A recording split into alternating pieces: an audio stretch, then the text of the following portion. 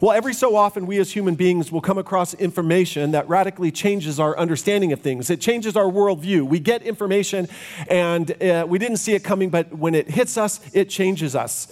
We've even come up with a special phrase for this, and we say, "This blew my mind." This blew my mind. I can't believe what you just said, what rolled out of your mouth. What you just said, my mind's exploding right now. Now, one of the exciting ways that people have their minds blown, and it's happened to me, is when you encounter spiritual truth, biblical truth that you didn't know that just changes everything. Has this ever happened to anybody where you encountered biblical truth and it was like, whoa, that is amazing? It's happened to me. It's happened to me a million times. But I want to tell you about the first time it happened to me. Literally, I remember it like it was yesterday. I got saved, I told you, right in 1987, right before my 17th birthday. God was gracious to me. And anyway, I was up in my room one night and I was reading the Bible. I remember when I got my Bible down and I'm like, where are the 10 Commandments? I couldn't find the 10 Commandments. I didn't know where they were and I was just so frustrated. I didn't know how to use my Bible, but I wanted to read it. By the way, you know where to find the 10 Commandments, right? Exodus chapter 20, Deuteronomy chapter 5. Took me 37 years to figure that out, but I finally now know where. I'm just kidding. But I was up in my room one night and I was reading the scriptures and I ran across this passage and it forever changed me. John answered them. This is John the Baptist. I baptize you with water, but among you stands one you do not know, even he who comes after me. And this was the part that blew me away. The straps of whose sandals I am not worthy to untie. I grew up in the church, so I knew how great John the Baptist was. I knew who Jesus was, but for the first time, the Holy Spirit was in me. I was born again. I was an infant in the Lord. But now the Spirit was taking the Word of God and making it come alive. And this was one of the very first passage. I literally was stunned. I was like, oh my goodness, John the Baptist, as great as he was, he's saying he's not even worthy to untie the straps of Jesus' shoe. How much greater is Jesus? God was doing a wonderful work in me.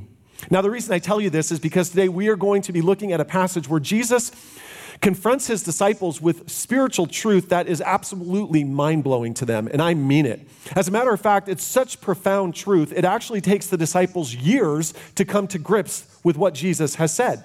So, church, it's on that note. It's my honor to take us to the Word of God today. We'll be in Matthew chapter 15, and we'll be starting at verse 10, and we'll go through verse 20. So, church, hear the Word of God this morning.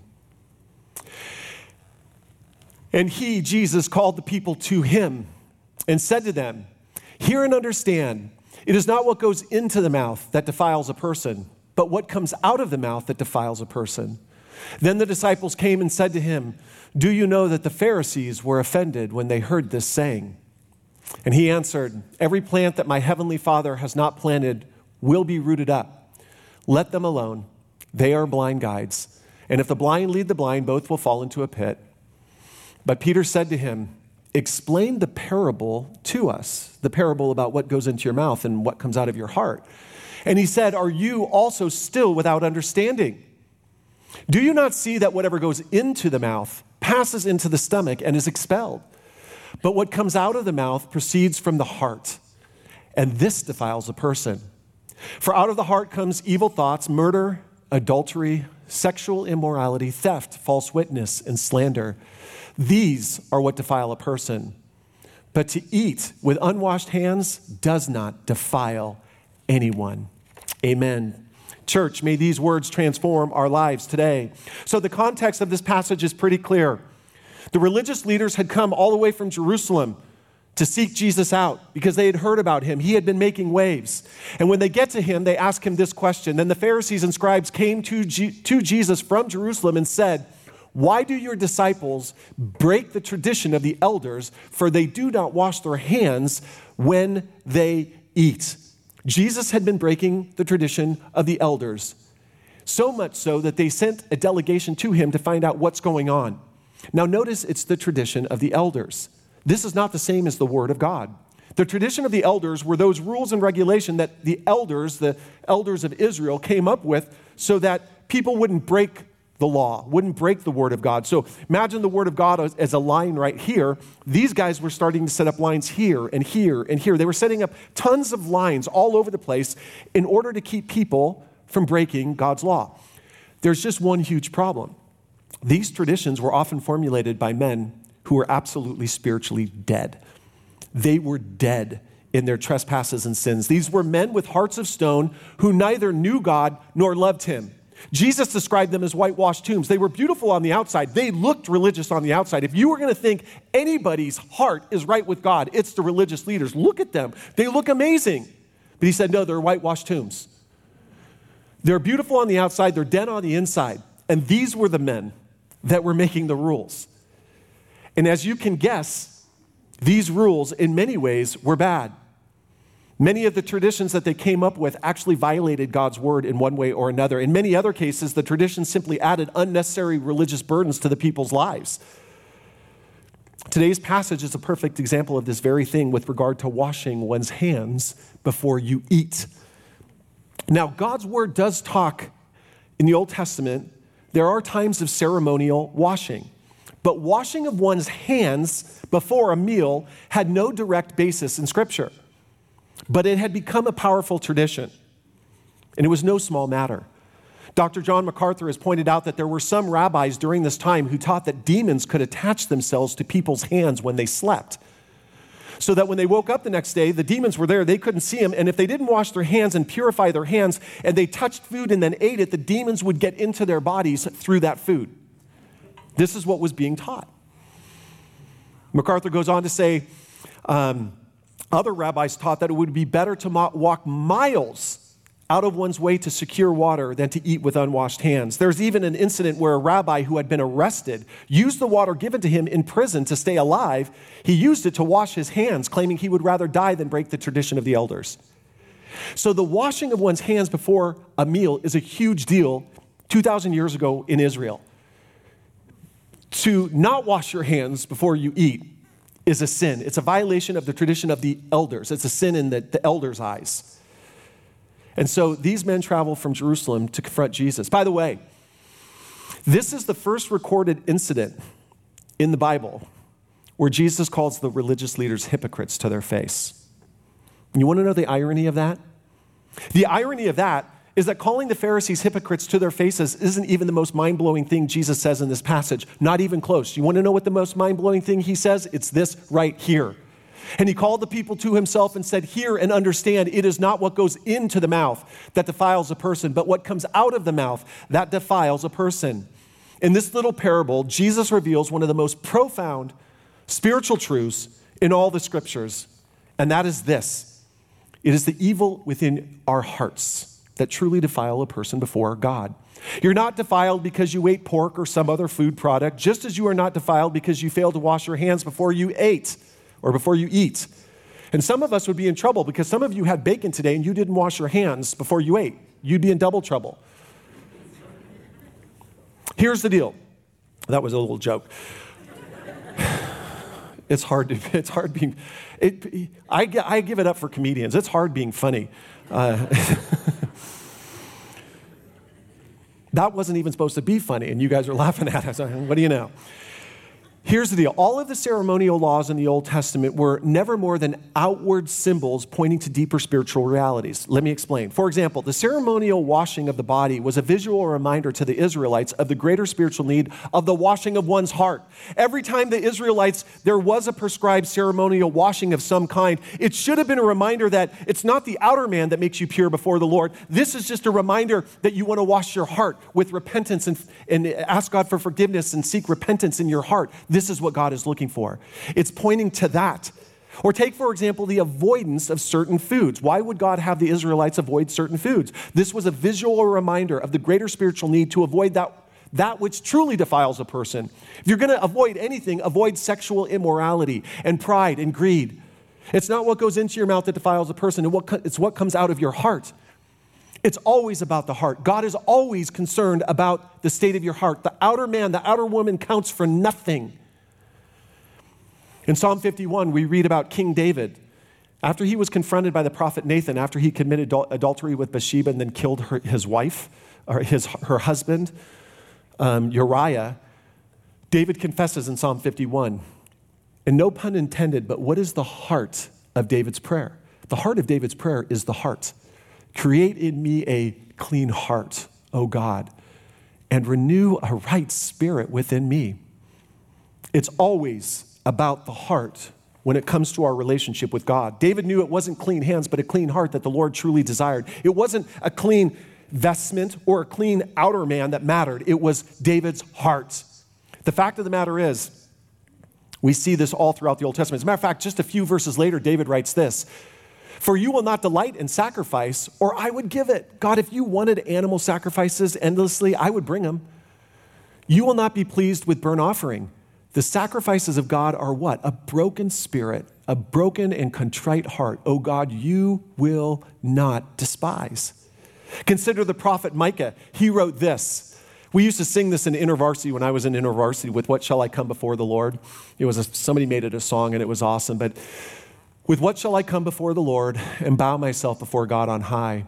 Shall I come before him with burnt offerings, with calves a year old? How about this? Will the Lord be pleased with thousands of rams, with 10,000 rivers of oil? I know.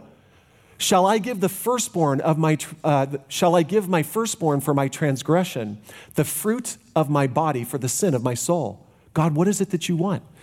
Micah answers the question. He has told you, O man, what is good. And what does the Lord require of you? But to do justice, to love kindness, and to walk humbly with your God.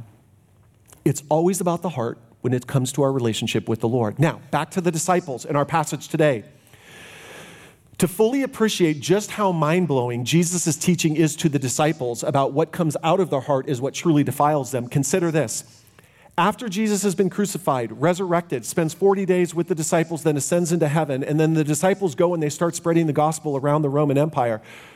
Even then, the disciples are still struggling with this concept about what truly defiles them. And how do I know that? Because in Acts chapter 10, we read this. The next day, as they were on their journey and approaching the city, Peter went up on the housetop about the 6th hour to pray. And he became hungry and wanted something to eat. But while they were preparing it, he fell into a trance. And he saw the heavens open and something like a great sheet descending, being let down by its 4 corners upon the earth. In it were all kinds of animals and reptiles and birds of the air. And there came a voice to him, "Rise, Peter, kill and eat." But Peter said, "By no means, Lord, for I have never eaten anything that is common or unclean." See, Peter was still struggling with the idea that food made you unclean. He was still struggling with the idea that I could go and minister to Gentiles, that Gentiles were part of the kingdom because they were an unclean people. No, Peter, what makes a person unclean is not if they're a Jew or a Gentile, not about what they put into their mouth or what they put onto their body. It's about the state of their hearts. So to say that the disciples' minds were blown, well, this is an understatement. It's not surprising then that the Bible has much to say about the heart. Let me give you one verse today. Proverbs 4:23 says this, "Keep your heart with all vigilance, for from it flows the springs of life." Keep your heart with all vigilance. In other words, of first importance in your life, above all else, above all other priorities, with all due diligence, in other words, with everything you've got, with the utmost of care, guard your heart.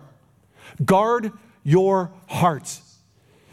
What is really interesting, if you want to get to know somebody, just look at what they guard. Look at what they protect. Because where they are most vigilant is what is most important. For some, it will be their health. For others, it will be finances. For others, it will be possessions. For others, it will be people. And there's nothing wrong with being vigilant over these areas. I want to be vigilant over my finances and over my family and so on and so forth. There's nothing wrong with that. But for those of us who are believers, if ever there were an area where we should be most diligent, most vigilant, it should be the state of our hearts before the Lord. Amen? Is that we are a holy people in a fallen world. You be holy because I am holy, says the Lord God. We are to be a holy people, set apart, called out of this world, living our lives for Him. See, here's the deal. If we open our hearts to the wrong things or make space in our hearts for that which does not belong, it won't be long before we reap the fruit of that decision. And oh, by the way, Jesus Himself spoke often about the fruit that flows from the heart. Let me give you one example. The good person out of the good treasures of his heart produces good. And the evil person out of his evil treasure produces evil. For out of the abundance of the heart, his mouth speaks. You want to know what's important to a person? Look at what they protect and look at what they talk about. What they talk about and what they protect is what is important to them. If you want to produce the type of fruit that is not only pleasing to the Lord, but will last on into eternity, then above all else, guard your heart with all vigilance, because that is where good spiritual fruit is produced. Now notice what the second part of this verse says, and it's incredibly important, and this is where we're going to get into some application. So hold on, brace yourselves, because this is going to get intense. The second part of this verse says this, and the evil person out of his evil treasures produces evil. And that very truth, folks, is on full display in our culture today. Our culture is embracing and openly celebrating things which the Bible says are shameful for believers even to talk about, even to mention. Ephesians 5:11 and 12 says, take no part in the unfruitful works of darkness, but instead expose them. For it is shameful even to speak of the things they, that is, the wicked, do in secret. You see, the problem with our culture right now is that we have progressed. We're a progressive culture, and we have progressed to the point where the wicked things that were once done in secret are now being done for all to see and even being celebrated. What's being done is not for just adult eyes only, as there is a radical agenda to indoctrinate the hearts of our children, grandchildren, and great-grandchildren from the very earliest of ages. Folks, what this generation needs now is for the church to guard their hearts. But listen, we need to protect the next generations. The Bible says a good man leaves his inheritance to his children's children. A good man leaves an inheritance for his children's children. In other words, a good man, a good woman isn't just thinking about their generation and the strength and integrity of their generation. They're seeking to make the generations after them just as strong, or if not stronger. All of this is that powerful reminder that we not only have to guard our hearts, it is a powerful reminder that we must spare no expense to guard the hearts of our children and grandchildren who are not yet capable of doing it for themselves. And sadly, this is happening before our very eyes, where children are being taken advantage of because of the wicked schemes of adults. I just read last week about a very courageous young woman. I mean courageous young woman. Her name was Chloe Cole. That's a picture of her. Did anybody read or see about her this week? Yeah, pretty fascinating. As a young teenager, she was not protected. Her heart wasn't protected by the adults in her life, and she was allowed to undergo radical medical procedures to transition to being a male. She now regrets having been allowed to make such decisions. She, in this article, said this, I really didn't understand all of the ramifications of any of the medical decisions that I was making. How could you, my dear? You were a child. We failed you. We failed you. I don't know if I'll be able to fully care a child, and I might be at an increased risk for certain cancers, mainly cervical cancer. Bless her heart. We failed her. We did not protect her. And yet now look at her. She's leading the way. What courage. What courage. And she came out, and this went national. This went across the country. So she put herself on the line to speak truth. The great irony is that in our culture over the past 3 to 5 years, there has been an obsession with justice, social justice. Folks, you want to know what true justice is? It's adults protecting children. Amen? That is true justice, is when adults protect children, not take advantage of them.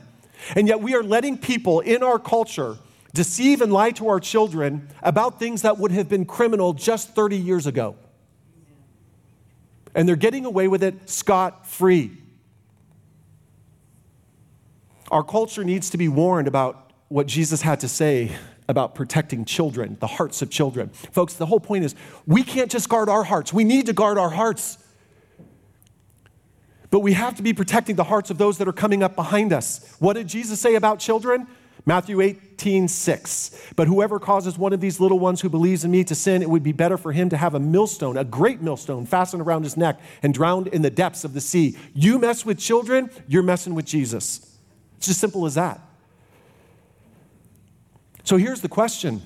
The question is, what does it look like to guard our hearts? Because we better know what we're doing. Because we not only need to do it for ourselves, we need to do it for the generations that are coming up behind us. And we need to do it well because the enemy is on the attack. And while there is much that I could say on this, the Bible has to say on this, I want to give you one very practical but easily overlooked way when it comes, what it looks like to guard your heart. Now, here's the deal. So often when we think about guarding our hearts, We think about guarding our hearts from things like sexual immorality, greed, pride, anger, and similar such things. And rightly so, as there are no shortage of verses that tell us to guard our hearts against these very things. But there is an area where, and you're going to see where I'm going with this in a second, so hold on, strap yourselves in. There's an area where the hearts of Christians are being attacked, and I don't even think we fully recognize it. How do you guard your heart in this generation, given the state of our current culture? You guard your heart, folks, by anticipating intimidation. Guard your heart against fear. Because our enemy is a liar, he is a deceiver, he is a murderer. And one of the things he does is he instills fear, not faith, in others. He is the father of lies. He lies. And one of the reasons he lies is because he wants you and I to be not on solid footing. He wants us to be scared. We cannot lose sight of this. We see this happening in the Bible. The book of Galatians, it happened to Peter. He didn't properly guard his heart. What did he do? He fell flat on his face. For before certain men came from James, he, Peter, was eating with the Gentiles. But when they came, he drew back and separated himself, fearing the circumcision party. Guard your heart against fear. Fear is knocking at the door, and it's looking for a home. Of course, this wasn't the first time this happened to Peter. He denied Jesus 3 times, right? What did Peter say? Jesus, if everyone else denies you and leaves you, I will go with you. I will die with you. So confident is Peter. Guard your heart, Peter. Fear is knocking at the door. What did Jesus say to him? Before the cock crows, you'll deny me 3 times. It is a powerful reminder that if it can happen to Peter, it can happen to you and me. And here's where I'm going with this. I'm going to land the plane, so listen very carefully.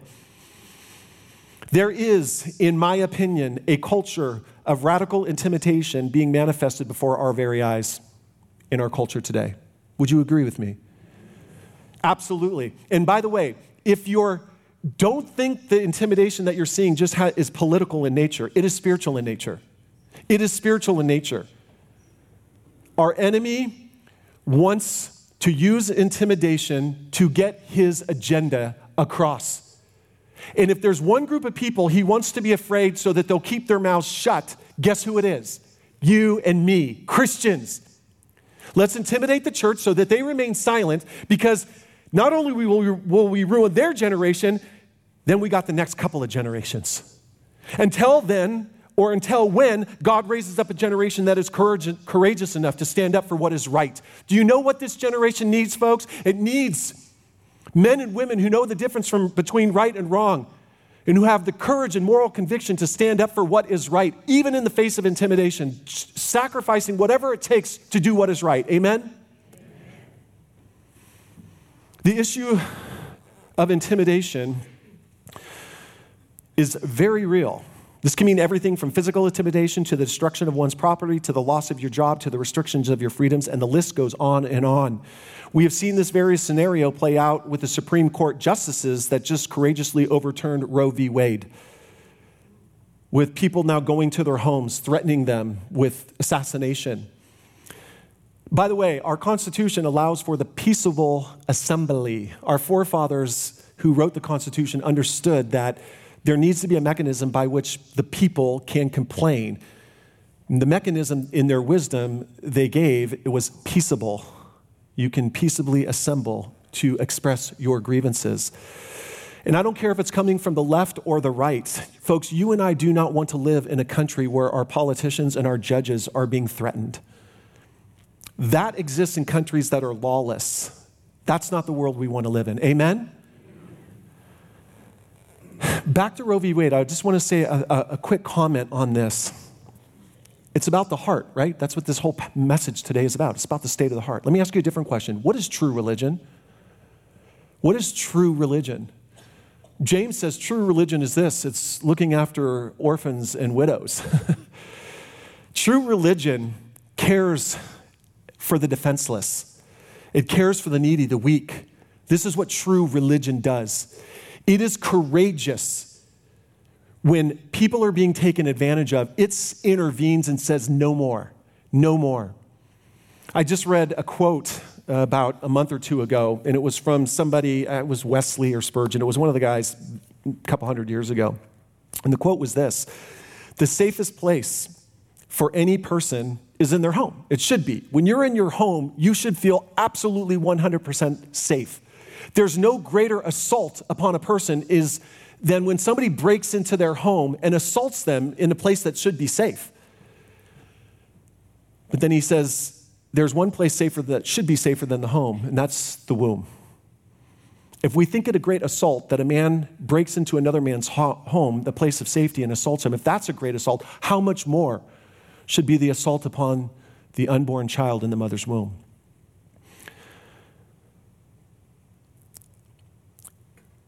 True religion protects the most vulnerable. True religion, and again, it doesn't just look out for its generation, what's right in this generation. We are looking out for the generations behind us, and we're going, there are people that want to take advantage of you. And we're not going to let it happen. Not on our watch. Not on our watch. In case you have forgotten, the Bible calls those of us who are believers to stand firm. Be watchful, stand firm in the faith, act like men, be strong. Guard your heart. Be watchful, guard your heart, because fear is knocking at the door. Your enemy is going to want to intimidate you to keep your mouth shut. He wants you to keep your mouth shut in your homes, at your places of work, in your neighborhoods, wherever it is. He wants you to be afraid so you don't say what needs to be said. Be strong, stand firm in the faith. Oh, here's a misogynistic statement by Paul. This statement would not fly in today's culture, but here it is in the Bible. Act like men. Do you know why it says act like men? Because men act a certain way. Amen? Men are to be strong and courageous. We are to lead and provide and protect. This is what men do. And by the way, I'm going to step on some more toes here. I do have people come to me and they go, why aren't there any women on our elder board? Okay, the position of elder, pastor, and bishop in the scripture is the same, one in the same office. And it is clear that it is to be men. But women, you know what I tell women? You don't want to lead. You know why? Because women, when they step into leadership, are often great leaders. You're great leaders. And you know what happens to men when you lead? We become passive. And passive men are bad for culture. Passive men are bad for the church. We love to go home and have you cook our meals and do our laundry, and we'll love nothing more to come to church and have you do everything else here too. Ladies, don't let your men get away from their responsibilities, whether it be in the home or in the house of God. You have been called to lead men. Act like men. Amen? Be strong and courageous. Act like men. This is what we've been called to. Again, I'll say it again. What the world needs right now are people who know the difference between good and evil, whose hearts are right before the Lord, and whose hearts are steadfast and immovable, overflowing with courage and conviction. Folks, guard your hearts. Fear is knocking at the door.